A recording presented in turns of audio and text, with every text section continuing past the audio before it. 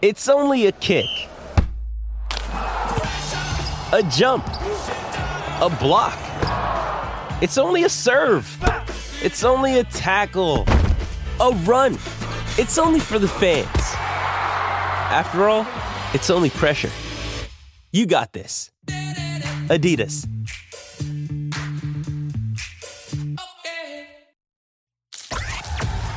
This is the Analyzing Anfield podcast on the Blood Red channel, bringing you the best tactical and statistical analysis of Liverpool FC. Hello and welcome to this week's episode of Analyzing Anfield, your tactics and analytics podcast, courtesy of the Blood Red channel. I'm Josh Williams, and for the last time in 2022, I am joined by Mo Stewart. Mo, how do you feel, mate, ahead of this last show of the year? I didn't quite take it in. It was the last show of the year until you said it then, and I'm like, oh, that's quite sad. It's been quite fun. Well, I've only been on board for the last 6 months or so, but I've enjoyed it immensely. To be honest, my mind is consumed by all the 1,000,001 things I've got to do before I go home for Christmas tomorrow morning. But this show is going to be a nice little departure from all that as well. Yeah, well, we've got plenty to talk about. It's nice to see that Liverpool are now back in action.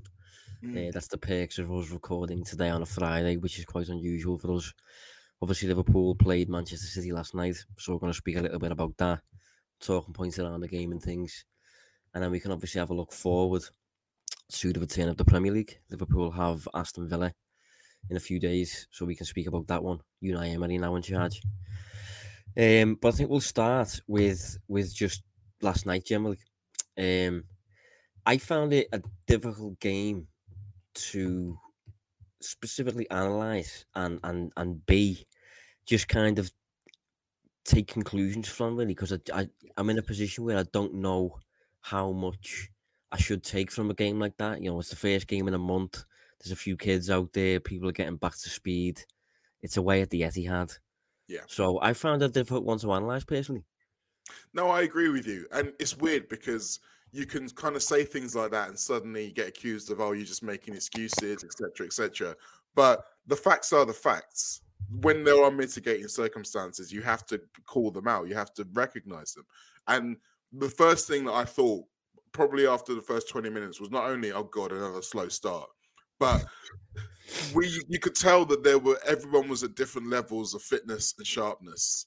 And again, there were players in that team who either aren't used to the partnerships on the pitch that they have been put in, or they're just not functioning as well as they should do. And that dysfunction kind of played out early on. But I think it's a difficult game to analyze for more than just that, because I think you can look at that game and say, yes, Manchester City were the better side. They had most of the ball. They had more good chances than Liverpool. But at the same time, I still think that Liverpool caused that team more problems at half pace and half strength than any other team would. And I still think that that's a really important thing to take away. And I think it'll be in the back of City's mind as well. Yeah, I mean, I think it was, for me, it was like watching the Liverpool before the break, if I'm honest. I think a lot of the same issues felt like they were there. Liverpool was still relatively easy at times to progress through. I don't think the midfield had as much of a presence as you need the midfield to have. But then at the same time, in attack, the attack is kind of that sharp at times that Liverpool can just punish it in any given moment, really. And I think performance-wise throughout the game, I think City were the better team. They posted 18 shots to Liverpool's 7, and their expected goals, I think, was about 2.3. And Liverpool's was about like 0.7. So it was a comfortable win for City, really. But I understand what you're saying in terms of Liverpool did attempt to go toe-to-toe for large periods. Did see more of the ball than a typical side against City. Had a few kids in there. It's away from home, first game in a month. So it's a weird one. I didn't feel like I could watch it and think, right, what have Liverpool been working on for the past month? It felt more like a tune-up game almost. Yeah, I think in a strange way, it was more concerning because I did know what they had been working on for the last month. Because if you remember back to the pre-season game against Milan, Fabio Carvalho came out and talked about how the counter-pressing and the pressing in particular was something that they were all working on. And at the time, in my mind, I was thinking, they're probably preparing for Man City, been doing that because that was why it was such a focus. And you saw in that first half, they were trying to do it and it wasn't successful. I mean, we had a big debate in the pub during the game about this, about why it seemed like Thiago was the one who was coming out of the line to lead the press and leaving space behind him, which City were able to bypass him and get to. But in terms of what it takes to press successfully, it's more than just the energy to get up to the player. It's the angles you take. It's the decisions you make as you're getting closer when you work out, do you need to block a passing lane or do you need to go tighter and make a tackle? All of these multiple calculations happening as you're running at full speed towards a player. City are so good at working out how to beat press. They are the chess masters because that is what it is when you're pressing. It's a chess game. You're working out where the moves are going to be, trying to be 2 or 3 speeds ahead. And City is so good at that. But the reason we had Thiago doing it and not the younger guys is because he has it in his head. Even though they have it in their legs. And so when Carvalho was rushing out there, they were bypassing him quickly. Whereas Thiago, he wasn't getting there either, but he was doing it in a method where you can see, okay, you can see what he's trying to do. So I was a little bit, I can understand the reasoning for why it looked so messy at that point. But by the same token, I do think when you're playing against Manchester City, any weakness you have is exposed, magnified, because they are normally so clinical. And yet, I still think that they weren't as clinical as they should have been. Like you say, they were the better team. They should have put Liverpool away. They were on top for most of this game. If you think about the games between Liverpool and City in the last 5 games where we were unbeaten, the one time that we were really on top in a game, we were 3-0 up at half-time. City have never been more than a goal ahead of us in any of those 5 games because they seem to let us hang around. And I don't know what it is. I think we are in their head to such an extent that they know what they have to do, but they aren't able to do it as clinically as they do against Leicester and Newcastle or literally everybody else. Yeah, well, you mentioned Thiago there.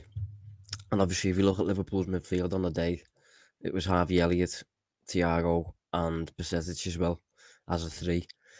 And I hate bringing this up because it feels like a bit of a recurring theme throughout the season, really, and everybody kind of knows it. But if you do look at that as a 3, and then you think of Jurgen Klopp's game and how you've just touched on pressing is just as much about angles and things like that, it's also just plain and simply about legs and being able to actually cover ground and get up and down the pitch. And those 3 players are not runners, really. All 3 of them are technicians, I'd say. Especially Thiago, obviously. Even on Thiago's peak, he's now 31, by the way. But even at his peak, he was never that runner. And I think he can form part of a pressing unit. But when he's coupled with those 2, it's just not really a that kind of midfield. It's not a Klopp midfield. There's quality in there, but in terms of being suited to certain tasks, if you like, that Liverpool want to take out, it's not really what you're after. And when that's the case, and you're trying to play a specific way, and you haven't really got the suitable personnel completely, you do have the odd little kind of weakness. And as you say, when you're coming up against Manchester City, they will exploit that. They will find the gaps. And I did think that throughout the game, there was too many moments where they were in behind our midfield, running at the last line. And it's just not really what you want. And if you look at the scoreline, I think the scoreline does us a favour, really, because it obviously it says 3-2, but I think we scored from. Yeah, we scored from our only 2 shots on target. They both found the net. And if you think of what City could have done if they were firing, City and they weren't firing, and they still got 3.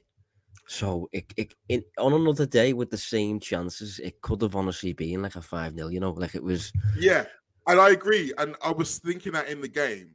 But, and this is the thing, right? We can't discount this but. And I know it feels like I'm trying to over-gild the lily here. But we say, oh yeah, on a different day, they've scored more chances. That's been the same for 5 games against Liverpool in a row now.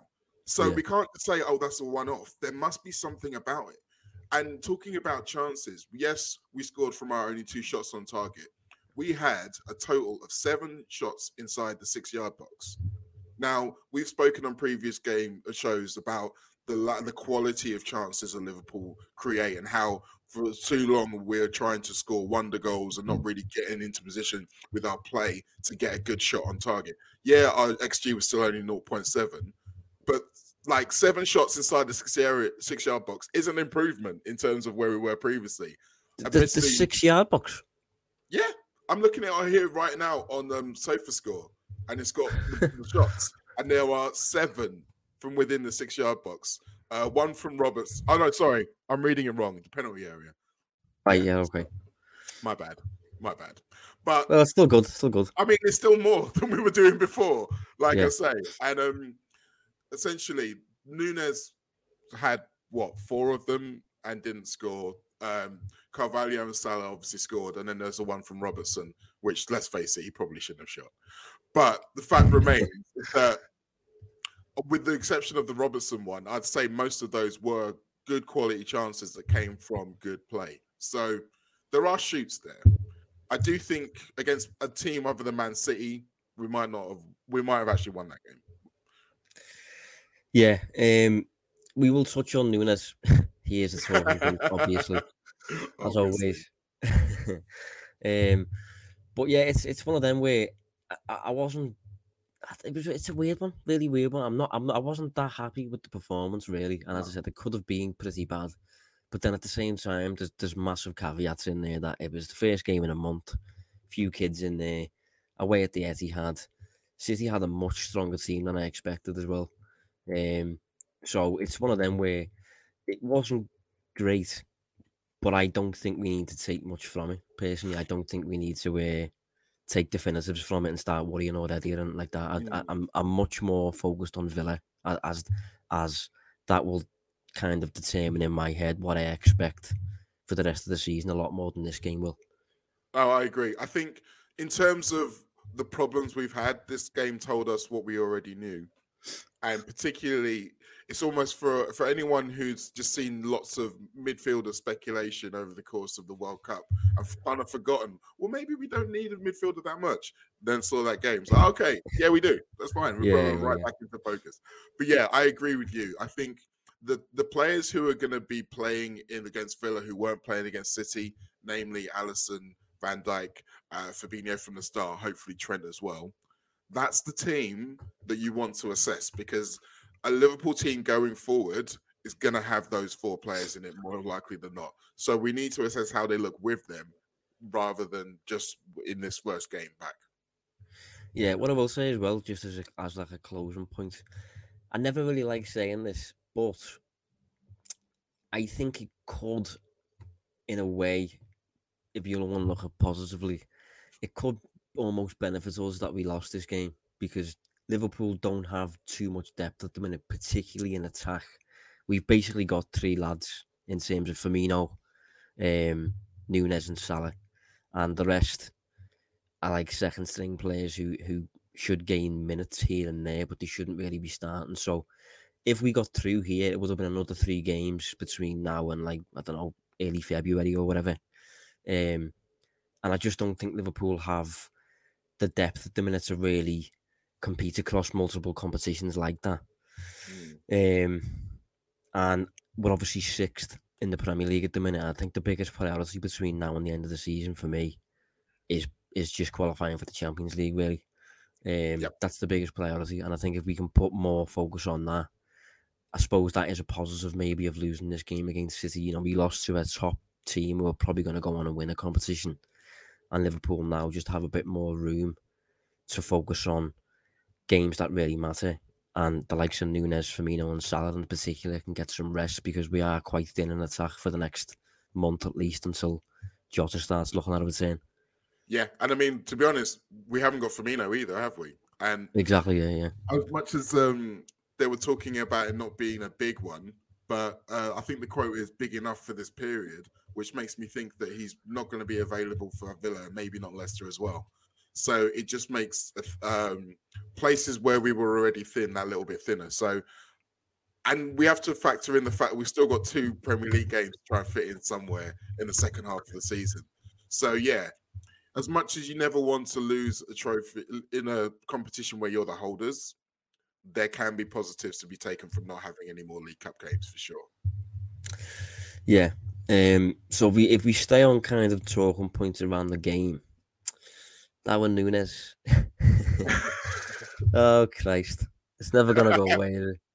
He's just the relentless talking point. I tweeted a couple of weeks back. It's like a weekly episode, and the episode is just called Núñez. And in each episode, it's either an amazing performance, or he headbutts someone, or he, whatever.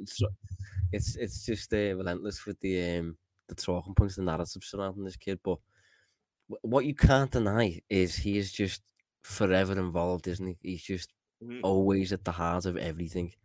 And that's certainly not a bad trait to have. Analysing Anfield on the Blood Red Channel. Another day is here, and you're ready for it. What to wear? Check. Breakfast, lunch, and dinner? Check.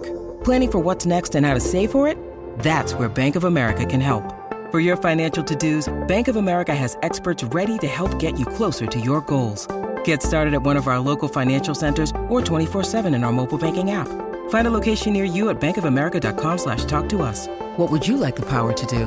Mobile banking requires downloading the app and is only available for select devices. Message and data rates may apply. Bank of America N.A., member FDIC. No, it's not a bad trait to have. And I think we saw within this game what he gives us that no one else does at the moment. And that's a threat in behind. Without Diaz in particular, we don't really have that because of the way that Salah's playing at the moment, and also the fact that Salah's always locked up these days. So if we want someone to have space in behind a release ball, for example, it's him.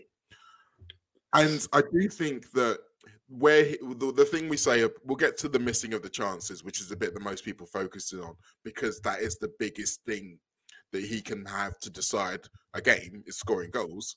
But in terms of his movement, in terms of being in position to have those shots, he is starting to influence the way we play in a positive manner.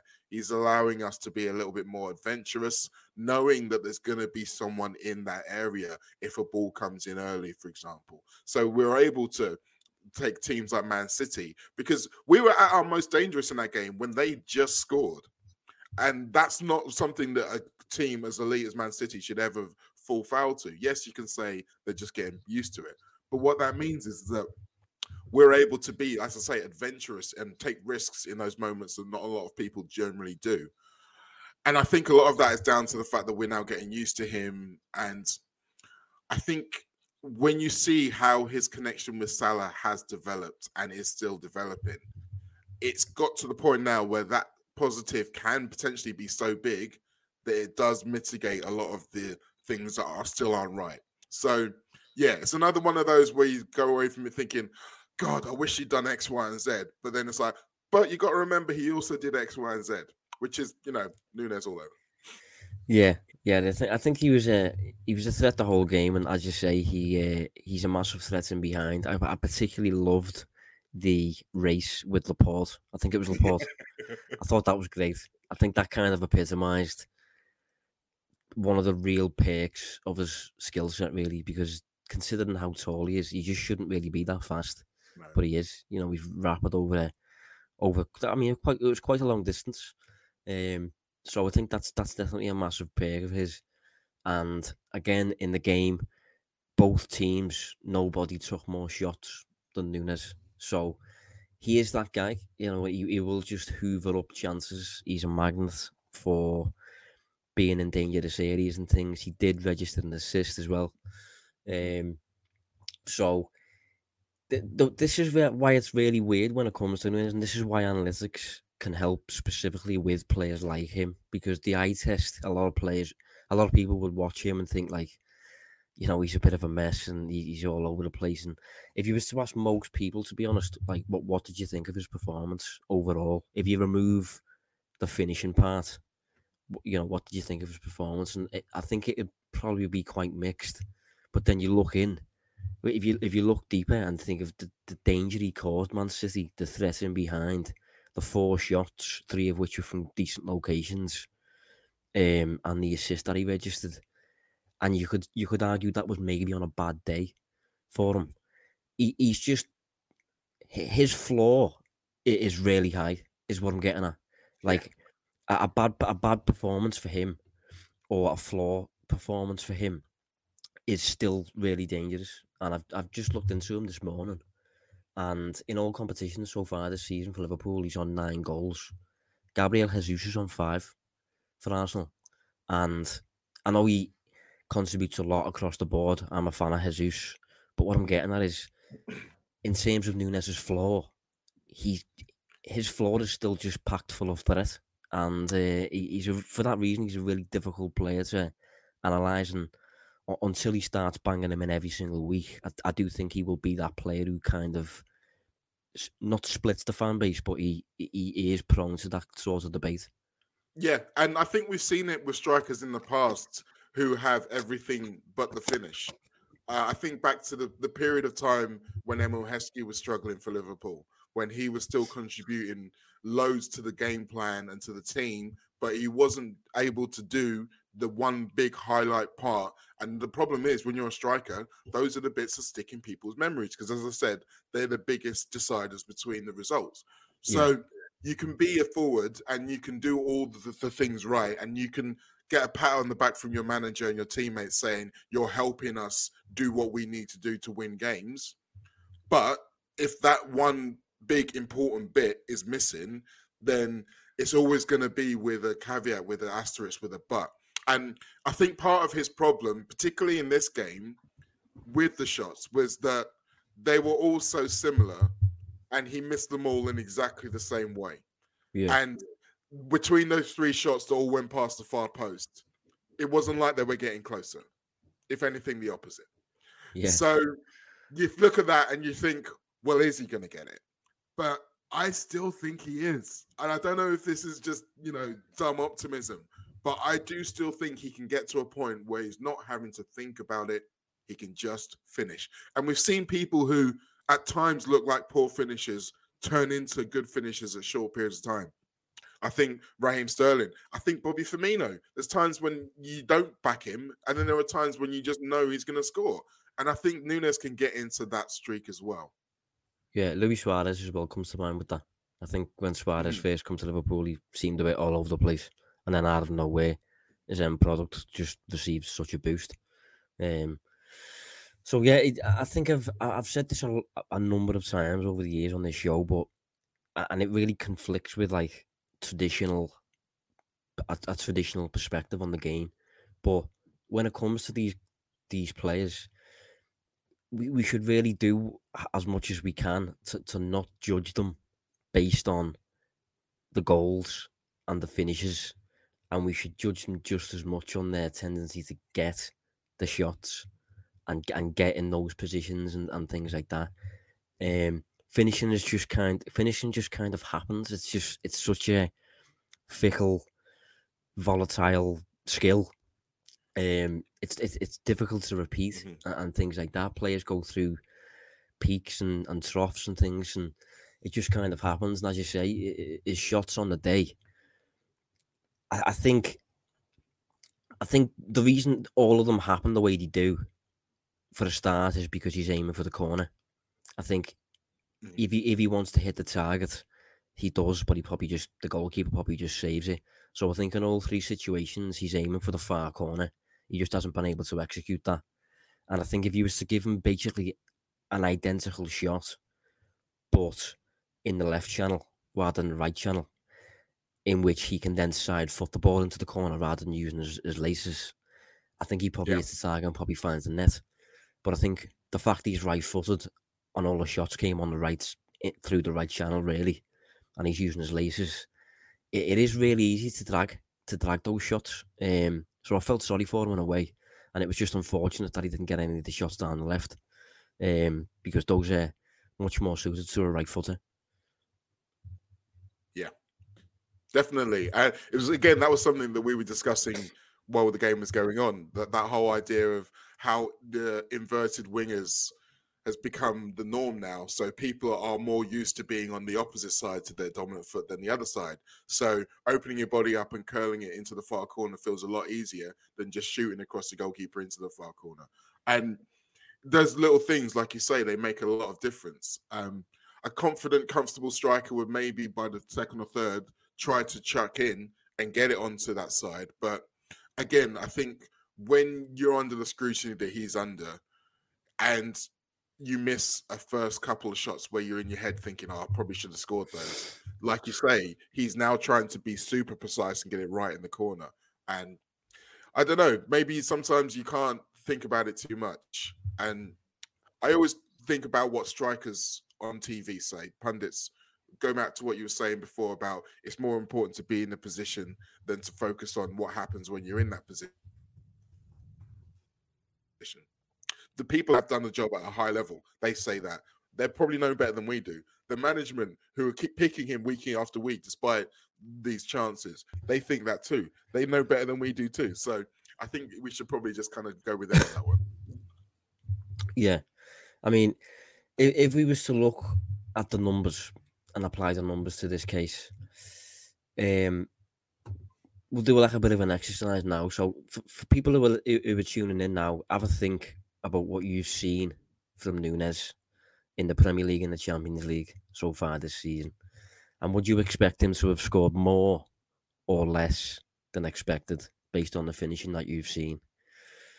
And the answer is he's bang in line with expectation. He scored pretty much bang on the number of goals he's been expected to score in terms of the shot locations and things like that. So he's not really underperforming. He's not really overperforming either. And a lot of that stems from the number of chances he's getting. Eventually, they go in, basically. And that's just kind of how it works. Last season, we obviously talked up his numbers for Benfica because they were very good. You know, he converted to a high level in the Premier League and in the Premier Liga in Portugal and the Champions League. He overperformed expected goals by about 10 goals. So he looked like a clinical marksman. And I tweeted last night that across Europe's top 6 leagues, of all the players with 55 shots or more, excluding penalties, he placed top of the whole of Europe's top 6 leagues for conversion. I think he converted 27.2% of his shots into goals. Wow. And for a bit of perspective on that, I think Jota, Salah and Mane were all like between 18 and 15% conversion. Núñez up at 27%. So we looked at that as, he's clinical.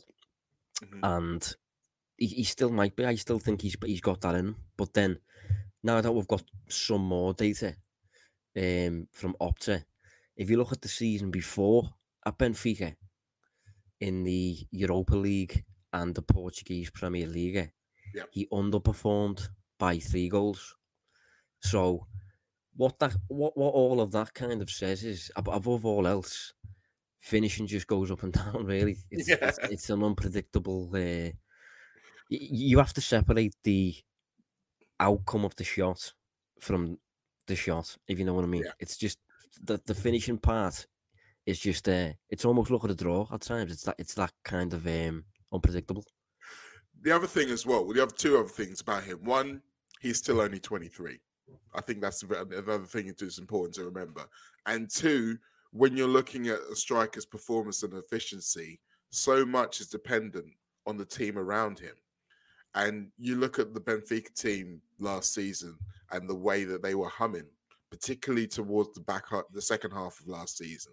That was a team where everybody knew everybody's tendencies. They were able to work seamlessly and almost instinctively. And you can't underestimate the difference that makes in a player's confidence and calmness in front of goal. And those are the 2 things that you think he's missing right now. So as much as there are things that he needs to improve, I think if the situation around him does improve, then that's another thing I think we'll see him get better. Analysing Anfield on the Blood Red Channel. This episode is supported by FX's Clipped, The scandalous story of the 2014 Clippers owner's racist remarks captured on tape and heard around the world. The series charts the tape's impact on a dysfunctional basketball organization striving to win against their reputation as the most cursed team in the league. Starring Lawrence Fishburne, Jackie Weaver, Cleopatra Coleman, and Ed O'Neill. FX's Clipped, streaming June 4th, only on Hulu. Yeah, one of the other areas in terms of numbers that I did look at in the summer when Liverpool signed him was his ability to find a target was also quite prominent. So when I looked at it, he posted a total of 85 shots in the Portuguese Premier League last season. And he hit the target with 44 of them. So that's a shots on target percentage of just over 51%. Again, for using Salah, Luis Diaz, Sadio Mane and Jota, they all found the target about 36% to 38%, around that. Nunes up at 52, really. And across Europe's top 5 leagues, only a select few players took more than 50 shots and found the target with 50% or more of them. Some of them, Neymar, Martin Terrier, Moussa Diaby, Memphis Depay, Vinicius Jr., Weston Ben Yedder, Juan Mi, and Son Heung-min. Just a few random names, really. But what the numbers do kind of say, certainly based on last season, is when Nunes is kind of in flow and when he's like composed and maybe he had been at Benfica for a year by this point already, he's just... He is cold as anything. He's completely... He can be ruthless, he can be clinical. But maybe this is a bedding in period. Maybe this is overthinking. Maybe this is getting used to you basically having less time and space maybe in English football, potentially. But whatever it is, I don't think Nunes is a bad finisher. I've watched a few games with my dad so far, and he's made a few points like... He's the kind of striker who needs loads of chances to score. And I'm not sure he is. I know he looks like that now, so far at least. But I don't know if he is yet. Because certainly based on last season, he wasn't that. So it's one we just need to give time. I think it's a difficult one with Nunes because based on looking at his career in the past and things like that, we don't really have that much data on it because he's played for Penarol in Uruguay, Almeria in the Spanish second division. So we don't have that much evidence that he's good or bad when it comes to finishing or whatever. Whereas with someone like Lionel Messi, for example, you have years and years of evidence there to suggest that he's ridiculous when it comes to putting the ball in the net. So I think as well, the point you made earlier is about even while he's working it out, he is still a high threat. So it's not like he's ever useless while he's on the pitch, and which means that hopefully he will get the time to figure it out and to develop. Obviously, I think to a certain extent as well, scrutiny, the different level of scrutiny that he's under now compared to Benfica. When you're at Benfica, you can kind of wear a bad performance probably a little bit easier because, well, you're more likely to still be in and around the title scenario, even if you play badly once or twice over the course of a season. With Liverpool, particularly the way we are now, particularly the fact that he's come in and immediately had to take probably a larger slice of the burden goal scoring than he should do, simply because of who else is out. So you add all those things into the mix, and you can see how we get to where we are.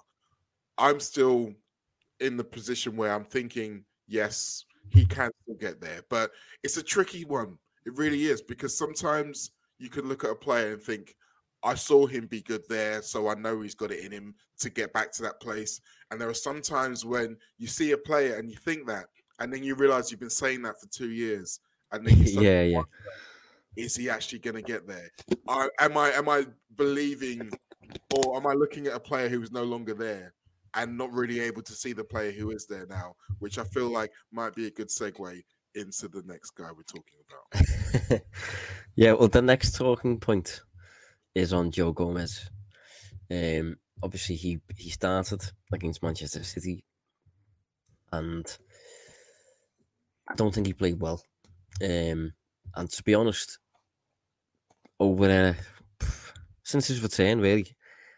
I think he's had more of these than good performances, really. Don't want to be too critical on him. Obviously, we touched earlier on why this is the kind of game that's difficult to take definitive conclusions from. But I don't really feel like this is that this is just based on this game. It feels like it's happened quite a lot, and for me, I think it's quite obvious. I think it's just I think he's seriously lacking confidence. Personally, it looks that way anyway because he's hesitant in certain moments, doesn't look wholly committed in certain actions because he's reluctant or something. So and I think when you're in the flow and you just everything's a breeze and everything's going right, you just do all that on autopilot, and it's like he's questioning himself almost, and it's a shame because when he's at his best, he's genuinely one of England's best centre halves. Agree. And okay, full disclosure, I'm a big fan of Gomez. I have been since he first came into the team. He's from the same part of the world as me, so I've always kind of had a bit of an affiliation for him. Some people call it a blind spot. But it does make it harder for me to assess him because I want him to succeed. So I wouldn't say I want him to succeed more than I want any other Liverpool player to succeed, but I feel it more when he doesn't. And so it's harder for me to assess him fairly. And I've been trying to do that. So normally I would accentuate the positives in his game and say that when he moved to right back, his game did improve. But I agree with you to say that the problems we saw last night were not isolated incidents. If you look back to all of the games where he's been bad, and I mean bad not in terms of just underperforming slightly, but actually bad, I think Napoli away is one of them. I think you see a lot of similar signs where in the first instances, early on in the game, he doesn't feel prepared, he doesn't feel ready, he doesn't feel like he's able to do with everything. And I do think you're right and say it comes down to confidence. Confidence in his own body. I really do think this is the root of it all. We talk about it's impossible to talk about Joe Gomez without talking about the injuries that he's already overcome. The problem with that, though, is that he's now not as confident in his ability to do the things he used to do. So he's second guessing himself. Can I get there? Should I try and get there, or should I try and stand off? And you can literally see that happening in his mind. The problem is when you're at top level football, that's all it takes, that little second of indecision.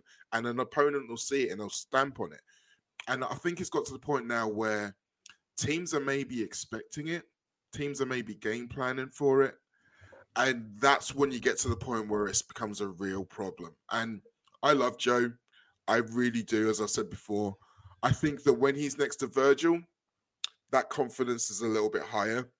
When he's next to Matip or Konate, and well, less so Konate, when he's next to Matip in particular, you sense that he feels the burden to be the dominant defender, to be the dominant centre back, to do all of the Van Dijk things, the organising, the pressing up high and meeting the ball, all of those things. But it's still not natural to him. And he add that into all of his own second guesses about his own play, and it kind of manifests itself in the performances we're seeing now. I think there's a noticeable moment in the game where Matip basically takes over the lead. And you notice it from the point of view of he's the one who's setting the line. He's the one who's coming out to meet the ball. And once Nat Phillips comes on and Gomez moves to right back, like I said, his performance improves because he's only just thinking about his man. He's not having to think about the whole structure in the same way. And it's a real shame because, like I say, I think back to that 1920 season. I think he was going to be okay. He was going to make sure Liverpool's defence was okay for years and years and years to come. But I'm not sure now. I'm really not sure now. And it breaks my heart to say it. Yeah, I mean, in his defence, what I will say is that the game that you pointed out then, which also came to mind for me, you said Napoli away. And maybe there's a recurring theme there with him when it comes to when the midfield in particular is wide open and he's got less protection and Liverpool are easily progressed through.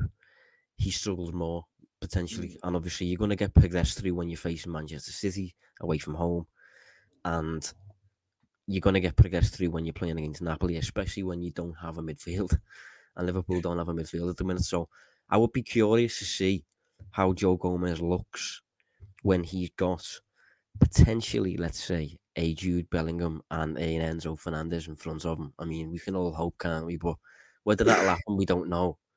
But I can't believe we got 39 minutes without mentioning either of those lads, by the way. I know.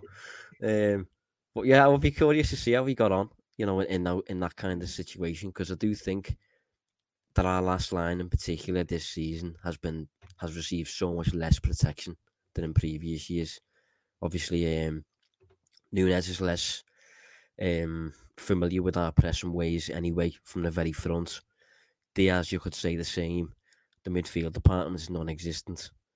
And Trent has received a lot of criticism this season. So, in terms of our last line, and Virgil as well has looked miles off it. So, our last line has really been open for exposure this season, and it's a shame, really. And I think Gomez has certainly suffered from it. And I think one of the issues he's having at the minute is, I think he's always really been Liverpool's least valuable centre-back on the ball in terms of what he offers in possession. Obviously, you think of what Van Dijk does with those crossfield diagonals, the ball's over the top. You think of what Matip does with the ball carrying. I thought he was outstanding, by the way, with his contribution to Liverpool's first goal yesterday. And I think Konate is certainly growing when it comes to that sort of thing. You think he's getting a lot more prominent when it comes to carrying the ball, passing through the lines and stuff like that. Gomez, I think, is a bit more simple on the ball and lets other players shine, essentially. Does the basics. Nothing really wrong with that, because I think on the defensive side of the game, he's always been kind of an assured presence who just deals with his 1v1s.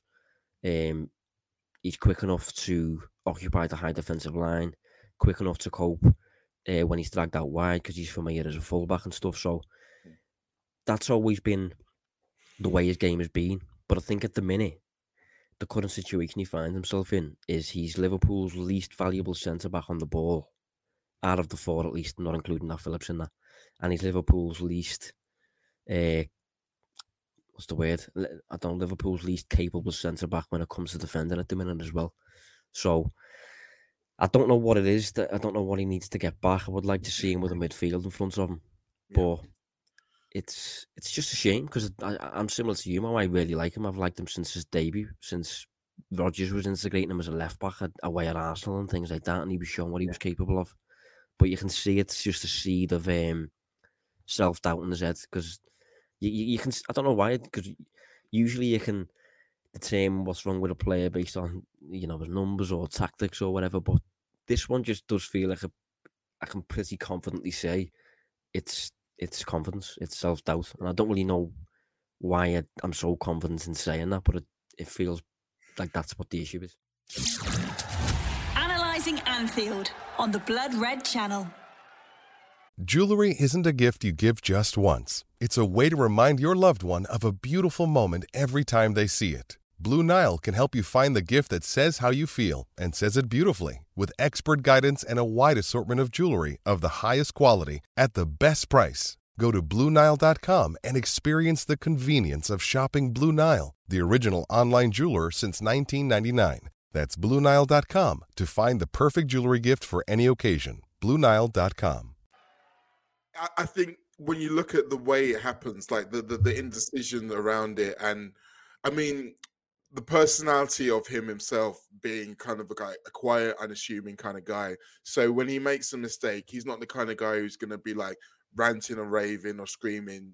He's just going to be kind of like head down back to the halfway line sort of thing. So maybe some of that plays into it as well. But I do think it's a fair point you make about the situation around him needing to improve to see that. But again, this is another player who we're talking about in a very specific situation. Is still an elite player. But when you add in the fixture list that we've got, the injuries that we've got, those are the problems. We need players who are good in all situations, not just in very specific ones, because we can't guarantee that they're going to get those very specific situations because of all the circumstances I just mentioned.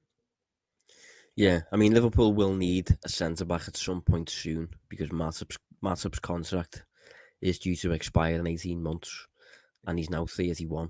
So, in 18 months, potentially he's 33. I'm not sure when his birthday is. But I doubt his deal will get extended. And you obviously have Gomez there, who's got some recurring issues maybe when it comes to his performances. So Liverpool will need a centre-back sometime soon. It's just going to be interesting to see whether Liverpool sign a player who's going to come in as a potential starter or whether Gomez gets a bit of a boost. Because I think another thing that's questioning Gomez's confidence has just been watching Konate come in. You know, seeing a teammate like that, it can't be good for your confidence because he is. I think Konate's brilliant, mate. I think he's going to be one of the very best in the world. If not, he's that early now, to be honest. And I think from Gomez's perspective, to see that when you're coming back from an injury, it just can't be good, can it? So, as I said, I feel sorry for him. But we'll move on anyway to Aston Villa before we close.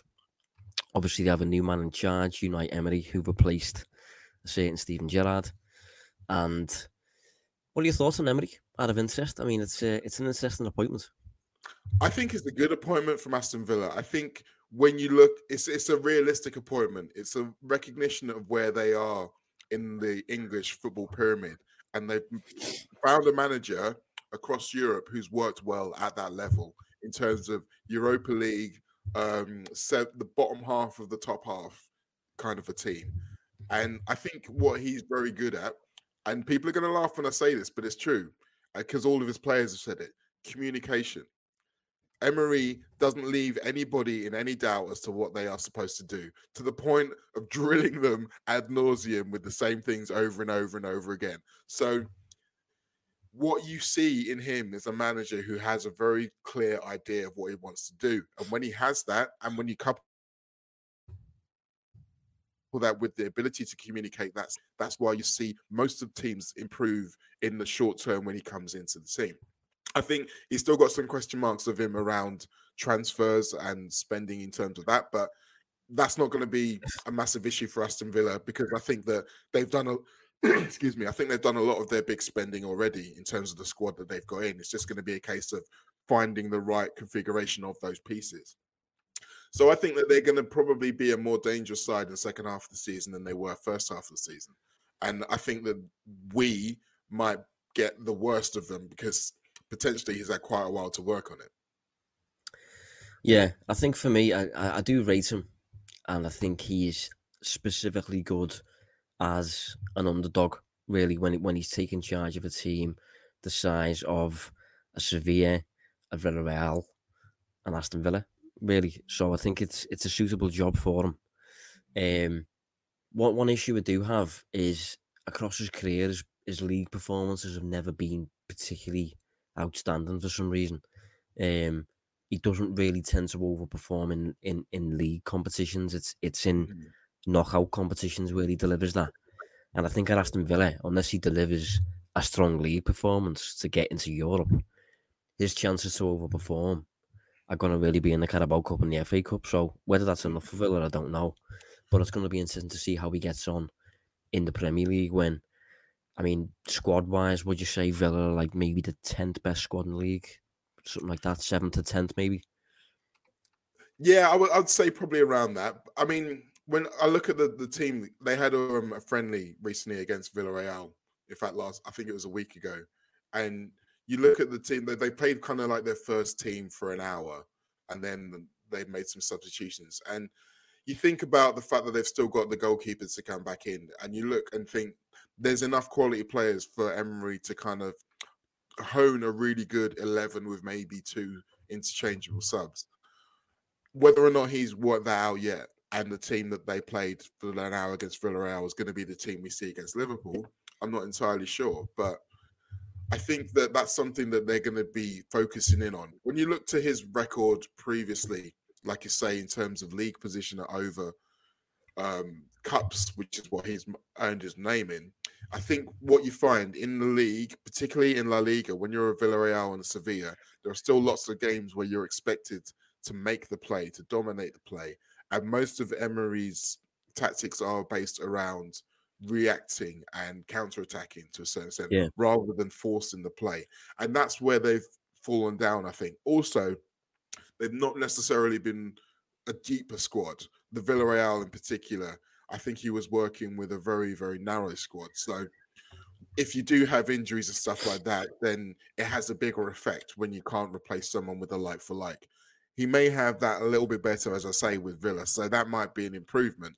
But yeah, it remains to be seen how much momentum they can build. I do think if they get some kind draws, they will be dangerous in the FA Cup, though, for sure. Yeah, I think one of the reasons why over his career he's been good as an underdog, specifically in knockout competitions, is because I think tactically he is very, very good, very meticulous. And I think he's good at coming up with these one-off strategies for isolated games.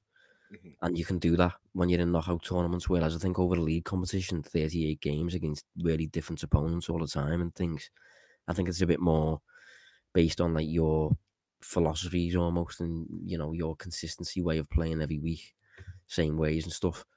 But I think that's obviously a threat when it comes to facing Liverpool because they've had lots of time to prepare for this. They can assume the underdog role against a team like Liverpool, and Emery has that opportunity really to come up with an isolated plan specifically to cause Liverpool problems. He did exactly that, certainly for 45 minutes in charge of Villarreal at the end of last season. Liverpool haven't really changed that much since then. In fact, we've arguably got worse. So I think it could be a tricky game back. I don't think it will be straightforward at all. I think it will be tough. I think Villa will be really focused and really tactically drilled as to what to expect and how to cause us problems and things like that. So it's a tough return, really. It is. I mean, when you factor in the fact Boxing Day, 5:30, Villa Park's going to be bouncing. We've been starting slowly. If they get a goal in the first 20 minutes, then it already looks like a massive uphill battle. And I go back to that team that Villa played against Villarreal. I look at the midfield three for that game: Douglas Luiz, Boubacar Kamara, and John McGinn. That's a midfield packed with industry, energy, legs, tackling, and not necessarily kind of painting you pretty pictures. They've got Buendia ahead of them to do that, and Bailey out wide on the left side. So you think about the midfield issues that we've been discussing earlier on in the game. Obviously, you expect Fabinho, who did look better. I think it's fair to flag that up. Yeah, he did. You expect him to come back into the midfield, so that will help.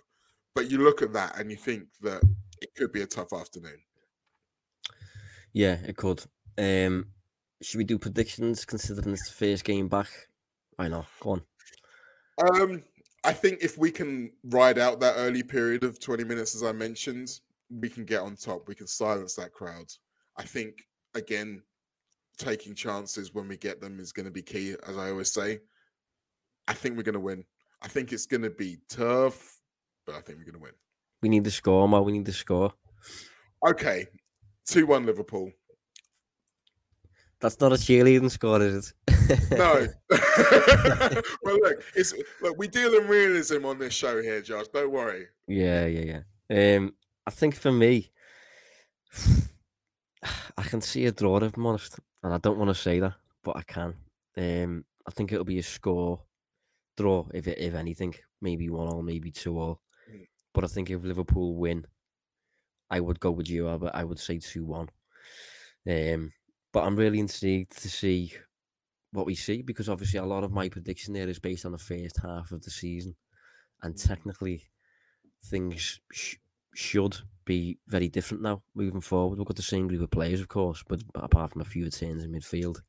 Villa have got a new coach, so it's a difficult one to predict, really. It's almost impossible, to be honest, but I just think this could be a tough game, and I just hope Liverpool are a lot better than what we saw first half of the season, because if we play like we did the first half of the season for the second half, I'm really not sure we'll get top 4. I hope we do, but, you know. I mean, if that is the case, then we're relying on other teams getting worse and taking points off of each other, which could happen, but you absolutely don't want to be in a position where you're having to rely on other people, particularly when we've been as good as we have been, as recently as we have been. I think we will be better. When you look back at the second half of the season in May, I think we'll have picked up more points and we'll per game and look better than we did in the first half. Whether that's going to come in the first 2 or 3 games, I don't know. Yeah, it'll be an interesting one to follow. But Mo, Thanks for joining us, mate, for the last episode of 2022, sorry. It's been getting ahead of myself there. It's been a pleasure to get you involved, mate. Thank you very much, man. Genuinely, I want to say thanks to everybody who has embraced me coming onto this show. I know it's been a long, successful show before I got here, and I've had loads of fun doing it, and I look forward to doing it a lot more next year. Yeah, we look forward to. Mo, have a good Christmas. You too, listeners. Mate. Have a good Christmas, and we will see you in 2023. You've been listening to the Analyzing Anfield podcast on the Blood Red channel.